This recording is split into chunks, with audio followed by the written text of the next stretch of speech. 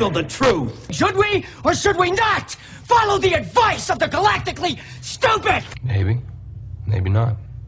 Maybe fuck yourself. You're all a bunch of fucking assholes. You know why? You don't have the guts to be what you want to be. You need people like me. You need people like me so you can point your fucking fingers and say, that's the bad guy. Clearly don't know who you're talking to, so let me clue you in. I am not in danger, Skyler. I am the danger. A guy opens his door and gets shot, and you think that of me? No. I am the one who knocks.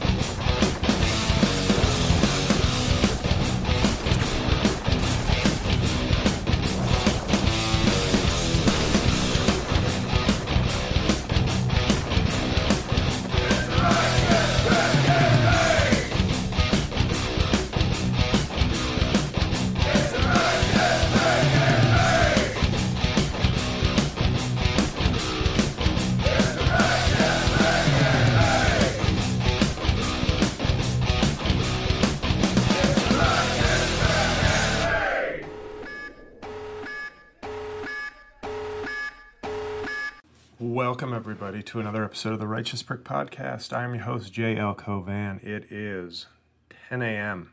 on October 4th in the year of our Lord, 2021. Posting this on a Monday, recording it on a Monday. Slow work day, but a lot of stuff for me to do in terms of writing and Netflix watching and working out. Just taking care of, the career, the temple, and the Netflix Queue. So now known as My List, but I will always remember it as the Q, also known as the Queue.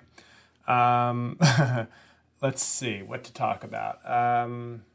Well, this week let's start with gigs. Let's get which, by the way, Giggs was the nickname of a kid I went to school with. He was a year above us. Played a lot of pickup basketball, and he went by the nickname Giggs. His real name was Divesh. So like many,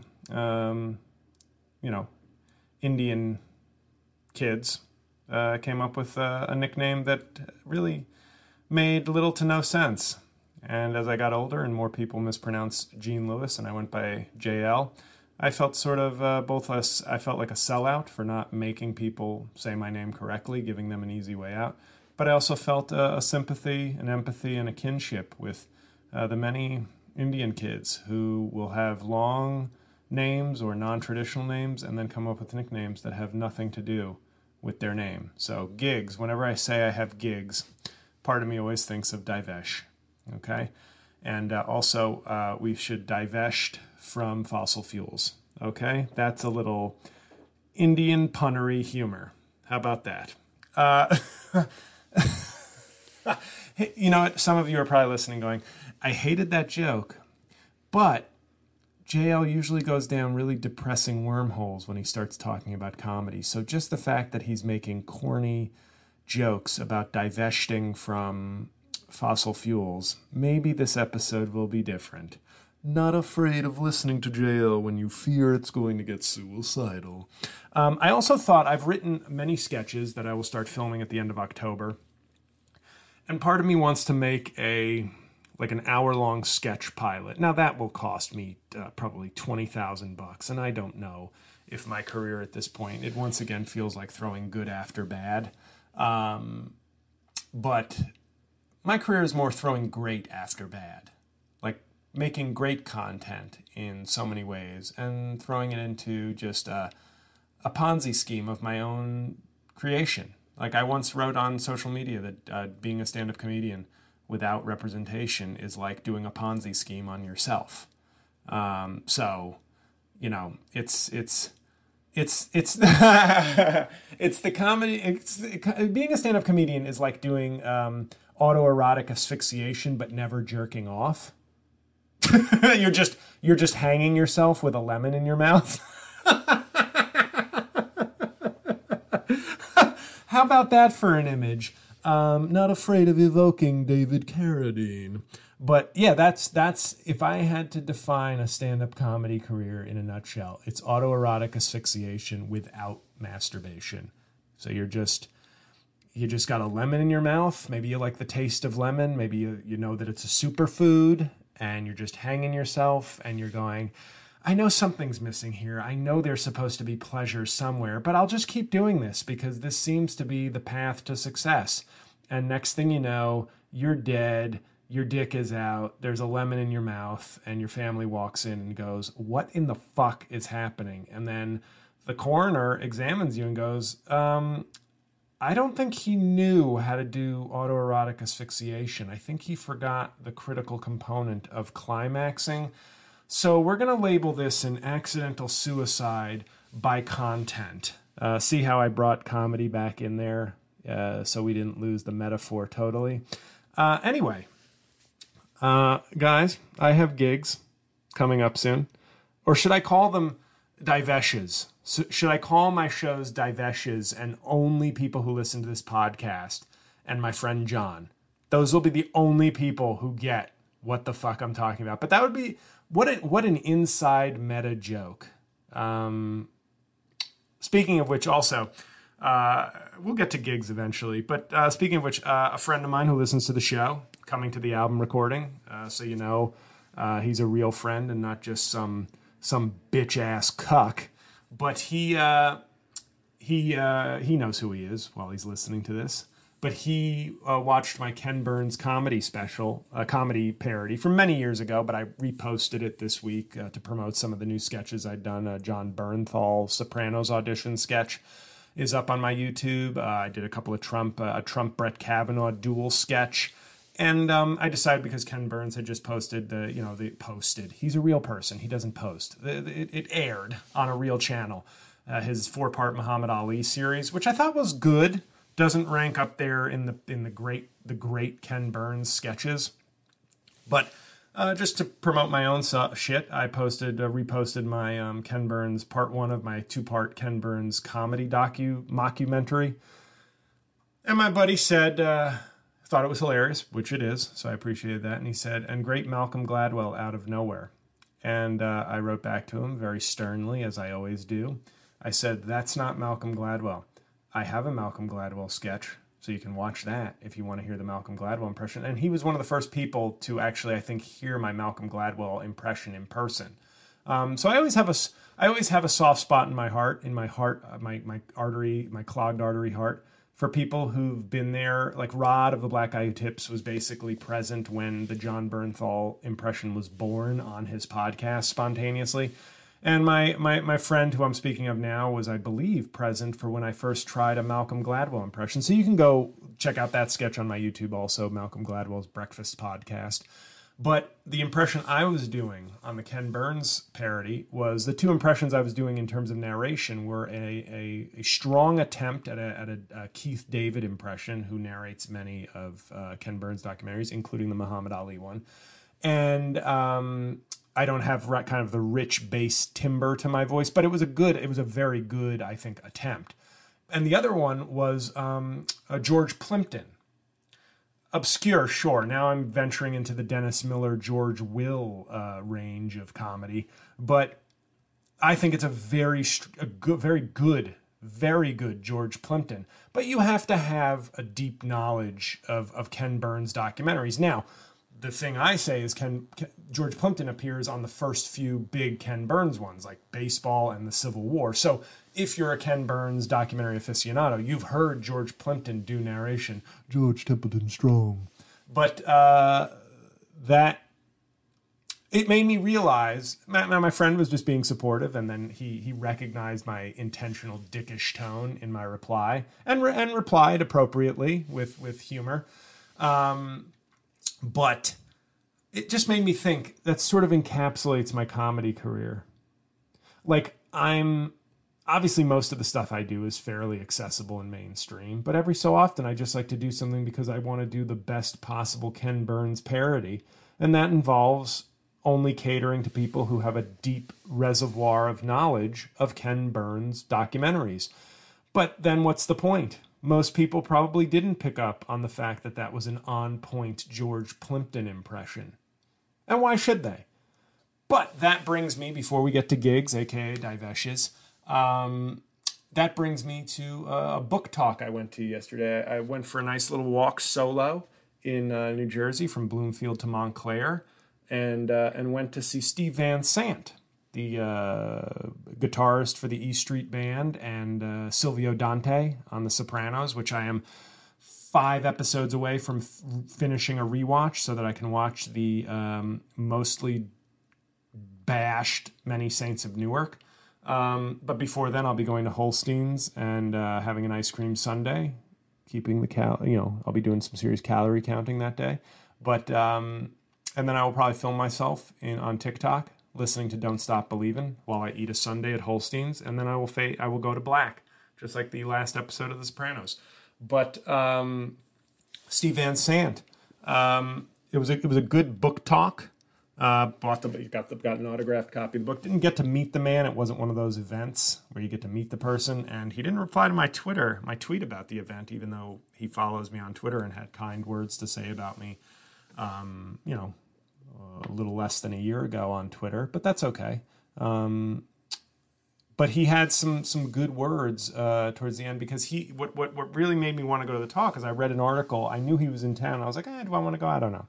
But then I read a long article on him in the Newark Star Ledger yesterday, promoting it. So I then went and bought a ticket, but to the event. But he was, as much as I liked Richard Marx's book, that was sort of like a fun celebrity kind of memoir with like fun stories about success and like cool adventures while on top of the world. Whereas Steve Van Sant, he's had this big career as like he's an iconic person in an iconic show. Like The Sopranos is just it's a TV Hall of Famer first ballot, so he's always going to be remembered by a lot of people for that. And then Bruce Springsteen and the E Street Band is a first ballot rock and roll Hall of Fame act. So he's been part of these major things, but then and he was a real deal activist, especially with issues related to South Africa in the 80s. But what hit me, of course, was in the article talking about how he's not complaining about his career. So I didn't relate to that, of course. But he did say, he expressed some sort of disappointment that like some of the work he's done as a solo art, like with his own band, that he feels is some of his best work, just really didn't have any commercial success. And at the end of his talk yesterday, he talked about, and I've said this on the podcast, and I don't know how much I truly believe in it because I do complain a lot, but he basically said, and I wish I could remember the exact quote, maybe the talk will be aired at some point, but he basically said something to the effect of making good art is like its own reward. That's the point. You want the commercial success, but like that he can still feel pride in like good work. And that's how I feel about some of my albums, where I'm like, maybe they'll never get discovered. Maybe I'll never reach the level where like people will go back and be like, oh my God, he had like some great albums before he hit like mainstream success. But it was just good because he came off, you really feel that he's genuine about like, yeah, he's had these successes where he was like a secondary player, but the work he's most proud of hasn't been the stuff that's had the commercial success. And I just thought that was pretty cool. And the moderator of the conversation mentioned a quote from his book. I'm probably going to read it towards the end of the year. I have a bunch of books ahead of it in my list, but not a list. I just have a pile of books. I don't know why I said a list. Like I'm curating something. Like I literally am staring at a pile of books that I'm reading like that I will be reading. Currently reading what is it called? Zero Fail. The book about the Secret Service, like the history and failures of the Secret Service. I'm a third of the way through the book, and I fucking love it. It's a contender for book of the year for me, at least of the ones I've read. Not every book I've read has been a 2021 tome, but right now it is it's as readable and interesting and awesome as a book I've read this year. So, front runner for J.L. Covan's Book of the Year, Zero Fail by Carol, and I forget she follows me on Twitter. Doesn't like anything I do, probably doesn't see anything. Algorithm Complaint number 1 by J.L. Cavan. I'm now under 137,000 followers on Twitter. So in the last 10 months, I have lost 10,000 followers with no real additional followers because the algorithm is killing me. Anyway, we're done complaining about the algorithm for today, but that algorithm complaint was brought to you by Twitter, fucking over J.L. Cavan since late 2020. Twitter, join us. At least we're not Facebook. I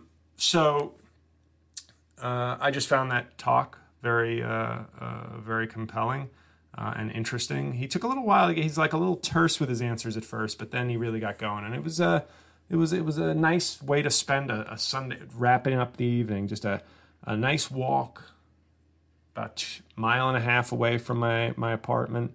Listen to a talk, get a signed copy of the book, and have a nice leisurely walk home. That's me. Not afraid of being an old man at 42. So, that's Book Talk. That Book Talk was brought to you by Books. Books. They're like podcasts for smart people. So yes, did I complain about the Ken Burns stuff? Sure. As far as the Muhammad Ali doc goes, yes. If I were to recommend documentaries to people, the Ken Burns variety of documentaries, not the easily produced shit that just floods Netflix. My top 3 remain Civil War, baseball, Vietnam. And with fourth place going to country music. Now, some people tried to get on, and here's my complaint number 2 of the week. No, when I post a list, I would like people to not question my integrity. Like, I wouldn't post a list of Ken Burns documentaries and have only seen like 3. Here are my top 3. I've only seen 3 of his 40 works, but here are my top 3. The 3 I've seen. No, I've seen a majority. I want to see the Jack Johnson one for sure. That's like the big one I haven't seen. But people suggested to me the War, his World War II one, which I didn't really like that much. And I felt like it was one of the first ones I'd seen of his that relied on lots of like video footage, radio and video footage, whereas like Civil War and baseball had a lot of archival photo footage where it required sort of the maximum amount of filmmaking skill by him because he had to use music and narration and photos.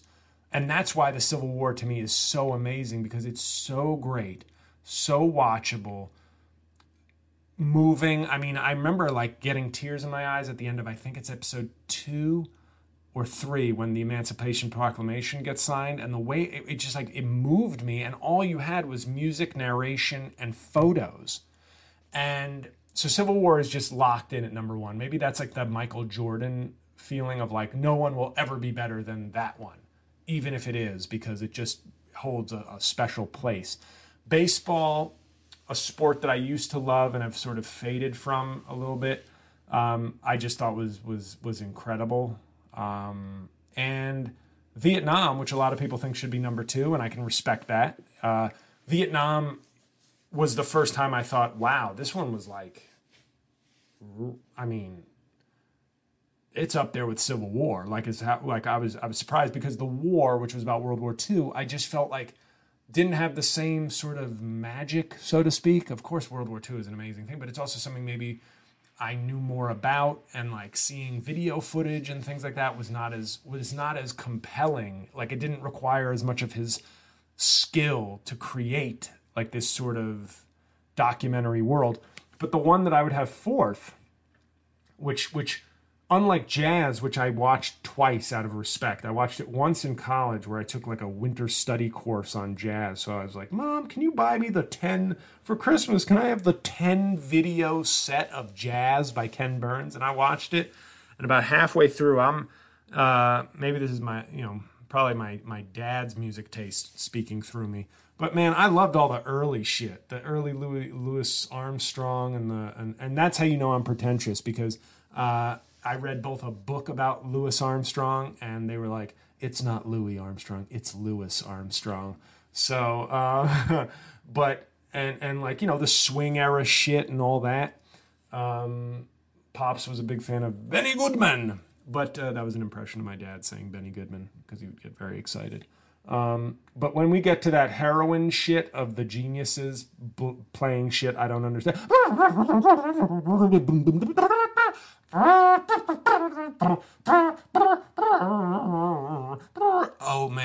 Oh man, he's so good. He's so good. He was doing things that I didn't even know was possible on the trumpet. Awful music. I don't give a fuck if you're a genius. It fucking sounds like noise to me. And it gets too in the weeds of like, oh, you're trying to like teach me about jazz music. Like, I don't give a shit. Fuck jazz. The only jazz I like is the one that plays in Utah. But, and that was one of those things I wanted to be sensitive when Hurricane Ida hit. And to be fair, it crushed New Jersey and New York worse than it did New Orleans. But whenever people, I'm sorry to say this, but I gotta say it. This is the Righteous Prick Podcast. This is a safe space for abhorrent thoughts.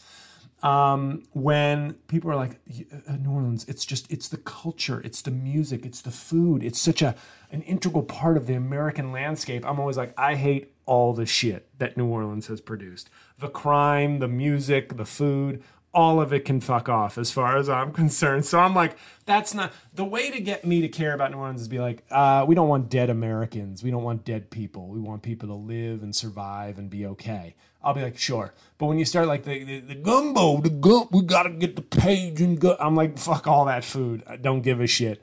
And they're like, but what about the music? Nope, can do without that noise. But what about the culture? Okay, dancing with handkerchiefs at funerals, don't need it either. I'm okay with somber funerals as well. So basically what I'm saying is New Orleans, keep all your shit. I don't care. You're not going to get my sympathy by going, what about the food and the culture and the music? It's such a vibrant place. It's such a... Even Treme, the follow-up show of David Simon after his brilliant series The Wire. I watched one season of Treme out of respect. I was like, I give it boring, terrible, boring, good night. I just, everything about New Orleans, I'm just like, and I went once and it was like, it's fucking sticky here. Like, it's sticky. That's how I felt about Houston and New Orleans. I was like, it's the air, it feels like I'm walking through someone's workout sweat. Somehow it's like there's the food, it's the culture, it's the feeling of walking through a used jockstrap and breathing in that beautiful New Orleans humidity. And then you like it's just all terrible. It's all terrible. Okay, it's all terrible. I'm sorry, New Orleans. No wonder Zion Williamson wants to leave New Orleans. I wouldn't want to play there. But Zion, what about the music? What about the culture? What about our Cajun food and our disgusting weather? Fuck that. So Jazz was just like that, the series. So I ended up watching it like many years later, just going, maybe I was like college. I wasn't in the mood for like some in-depth 10-part series on jazz music. But my feelings were the exact same when I watched it like 14 years later. I was just like, yeah, it's still boring and I still don't give a shit. It's like, yes, heroin. Heroin was the coolest thing about jazz for the last 50 years. I'm sorry, I know it took many lives, but no wonder they were all on heroin. They were like, when I'm done making noise, when I'm done, and I don't even know what the fuck I'm playing, but they call it genius. Well, guess what I'm gonna do now? I'm gonna take some of this heroin and try to feel something other than nonsense. Oops, sorry, that almost sounded like a real song. Sorry, that's not modern jazz. That almost sounded like some shit from the 40s. My apologies to all the jazz purists listening. We're going to get to gigs soon, a.k.a. Diveshes. So, okay, so I kind of recommended a book so far, Zero Fail, by Carol Leoning. I think it's pronounced Lenning, but it looks like Leoning, Kings of Leoning. But amazing book so far. Like, very readable, like, very, just... when people make, this is why The Looming Tower by Lawrence Wright is my favorite nonfiction book of all time. When people make nonfiction feel like a movie, it's so good. It's such a good book to read so far. So like I'm making the rare big recommendation, only a third into the book. So that's that. Okay, so we destroyed New Orleans again. I just did the podcast equivalent of Katrina on New Orleans. Katrina and the Waves, they definitely haven't played them, right? I'm Walking on Sunshine. They definitely haven't played Katrina and the Waves since Hurricane Katrina. I feel like that would still be pretty insensitive. I am, like I said, 5 episodes away from finishing The Sopranos rewatch. What else have I watched? We've really just been dedicated to that right now, I guess. So that's that. Steve Van Sant went to the book event, covered that. Gigs. Why don't we do some gigs? And then I'll think of one more thing to complain about, and I'll let you get on with your week. Gigs this week, Wednesday. Raleigh, North Carolina. Don't know how many of you live in North Carolina. Don't know how many of you care or listen to this, but it's a big show for me. Obviously, they're all big shows because these are all my chances at headlining. So it would be great to do better than Philadelphia, which was not good for me or my career. But we're at Raleigh, 8 p.m. this Wednesday, Raleigh, North Carolina, at Good Nights Comedy Club. So if you're anywhere near there, I hope to see you there. To the special taping, October 23rd. There were only 2 tickets left as of yesterday afternoon. So if you're going to be in New York, if you've been delaying, there's 2 tickets left. That's it. I closed it to 1 show, and I think that proved to be the right decision, because even right now, I would just have 2 half-full shows as of now, and I don't have confidence for disappointing as it may be. I obviously have good reason to be lacking in confidence that I would sell another 100 seats. Baffles me, will bother me for a while, but you know what? We packed 1 show, so 2 tickets left to that. So if you are in the New York or Queens or Long Island area, I will be at the Brokerage in Belmore, Long Island. Would really like to sell a lot of tickets to this, or as many as possible. I'm headlining the Brokerage in Belmore, Long Island on October 15th at 8 p.m. It is close to Long Island Railroad. Not that I'm encouraging, unless if you're a big fan, I should have some big fans out there, but you can get there via public transportation if you're not a driver. It's, I forget the station, but it's like a 7-minute walk from a Long Island Railroad station, unlike Governor's, which is their bigger club, which is like you got to take a cab from the station. But Belmore, Long Island, October 15th, 8 p.m. If you're in the words of John Legend, if you're out there. If you're out there, I hope you can come to that, since the special taping is pretty much sold out. Obviously, go get those 2 tickets if you're listening to this right now and haven't gotten your tickets yet. But would love to, basically the October 15th show is going to be my last big club headlining run through for most of my set that I'll be doing. So you'll basically be able to see most of the special taping if you weren't able to get tickets to that. So, and it helps me, because if I sell decently, I think that will give the confidence to the booker to get me more gigs, more casino gigs and things like that, things that pay. Then the next week, for any of my New Jersey listeners, I am in Morristown, New Jersey. Info and ticket link is on my website. That's October 21st, Morristown, New Jersey. And then October 23rd is obviously the special. And then November is pretty much a dead month right now. Hoping to get more gigs for that. December, Pittsburgh Improv, December 9th. DC Improv, December 16th to the 19th. And then in February, here's the big news. Here's the big news. I hope you're still listening, because I'm sure I get so depressing during gig talk that sometimes maybe you guys tune out. But February is a huge, and I mean huge, month for me. First off, I'm going to take my first vacation in 2 years. I'm going to trek across the country. I'm hoping to book a Chicago gig the last week of January. So I know for a fact I have a lot of Chicago people. And I am looking to book a gig in Chicago the last week of Thursday to break up my travel, because I'm going to take the train cross country because I'm a psycho. So I'm hoping for a Chicago gig the end of January. So if you are one of my many fans in Chicago, but maybe not all of you listen to this podcast, but if you are, I'm talking to the clubs in Chicago, but if not, I'm going to look into doing like an independent venue in Chicago. So on a Thursday, preferably. So end of January, maybe pencil in, gotta go see JL in Chicago if you're a Chicago person. Then obviously I have my February 6th gig at Flappers in Burbank, which I know many people have already bought tickets to. If you're an LA, Southern California person who likes my stuff and you're listening to this, get your ticket now. The club was not yet, but the club was giving me the vibes that they were going to be kind of problematic if they didn't, you've only sold 42 tickets and the show's 4 months out. I was getting that vibe. So the point is, if you're a Southern California person, get tickets to that now. Don't wait. It's February 6th. It's in between the conference finals and the Super Bowl, so there's no football that Sunday. Before then, I am already talking to somebody about booking a gig in Northern California, like an hour south, I think, of San Francisco, because I know I have a lot of Northern California fans. So looking to do that. That would be basically I'd go to LA like January 31st, maybe around February 3rd.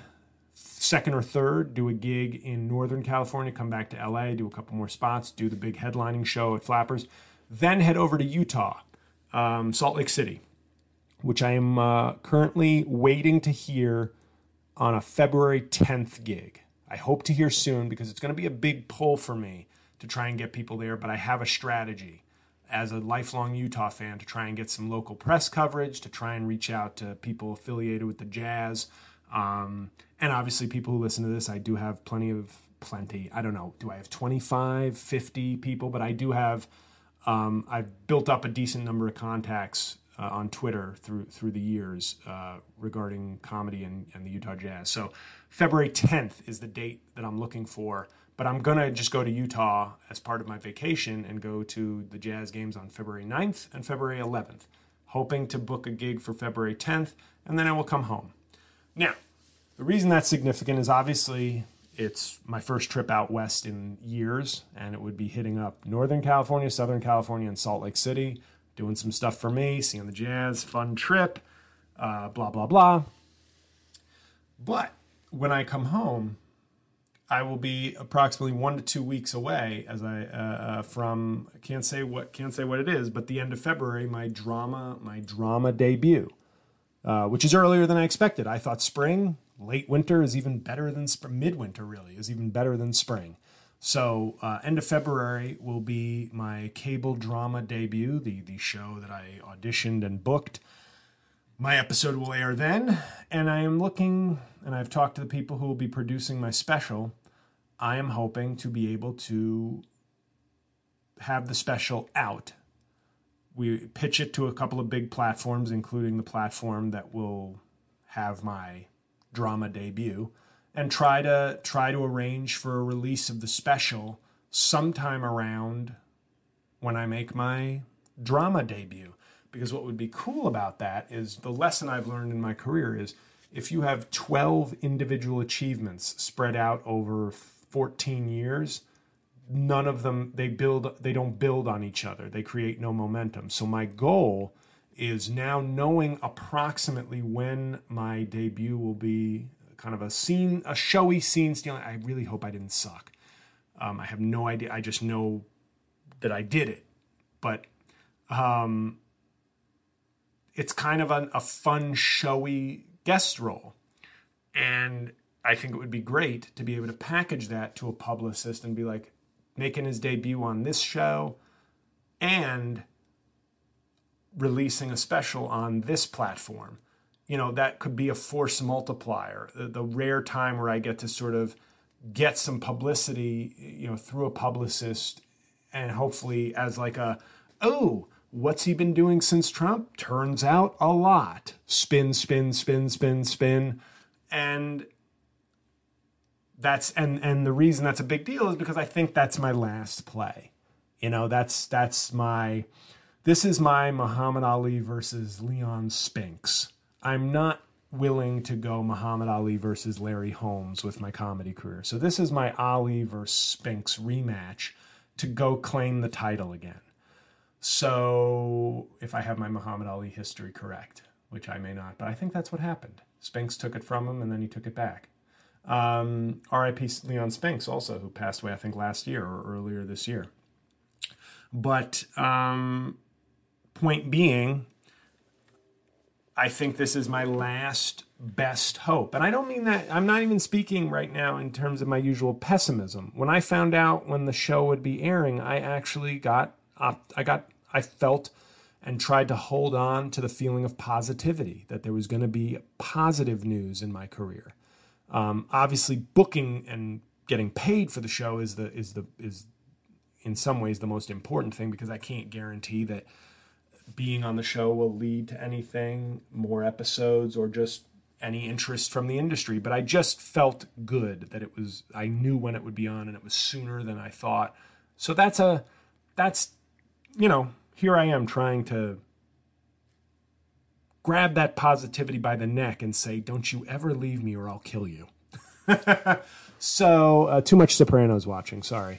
But, this is, I think, my last best hope, because you guys listen to me all the time. I fluctuate between maniacally quasi-optimistic and despondently pessimistic.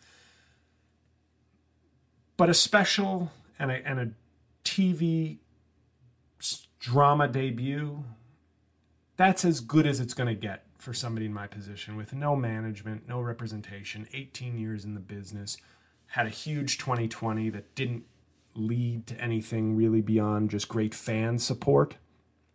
Fucked over by the algorithms. Algorithm complaint number 2. This is my chance.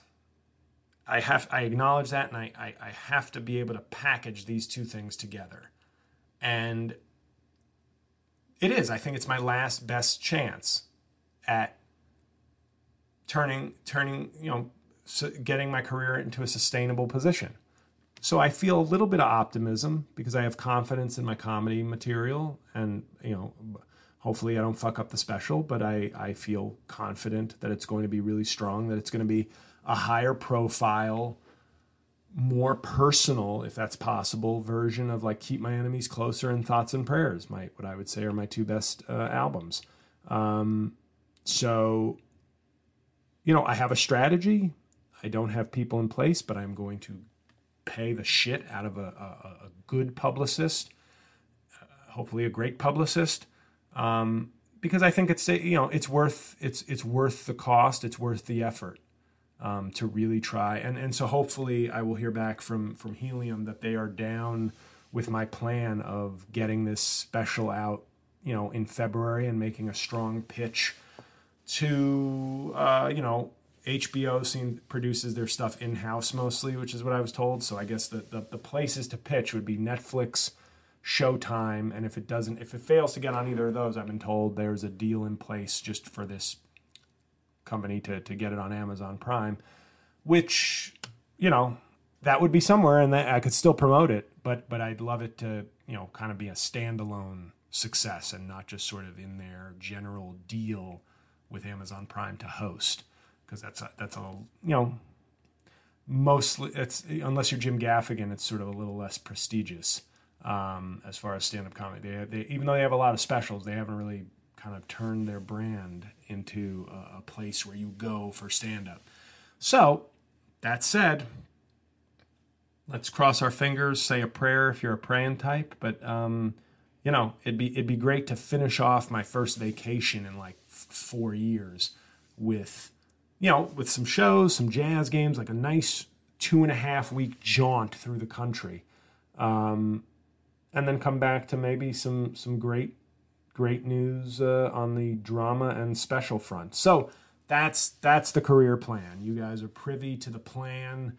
Will it work? Well, come on. Odds are no, but let's just try to hold on to that positive, optimistic feeling for a few more days before I see some shit happen and I go, come on, are you kidding me? So I think that's good for today, right? I think that's a good enough episode. I think New Orleans really took it on the chin from this podcast. Gigs/Divesh. I always do this because I'm always like, I don't want to forget something, but I think that's it. I think I just gave you everything that I want to talk about. So I hope you enjoyed the episode.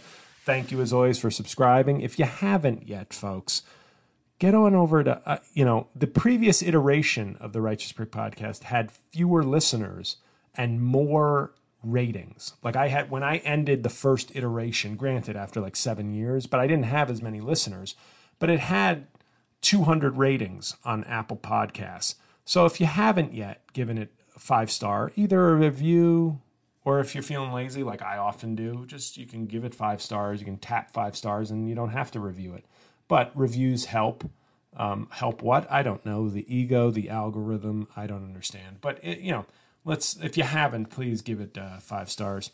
As always, I assume most of you probably listen to Making Podcasts Great Again, but it's really been a great outlet, and I've put out some really strong shit on that show. So feel free to go subscribe to that if you're not.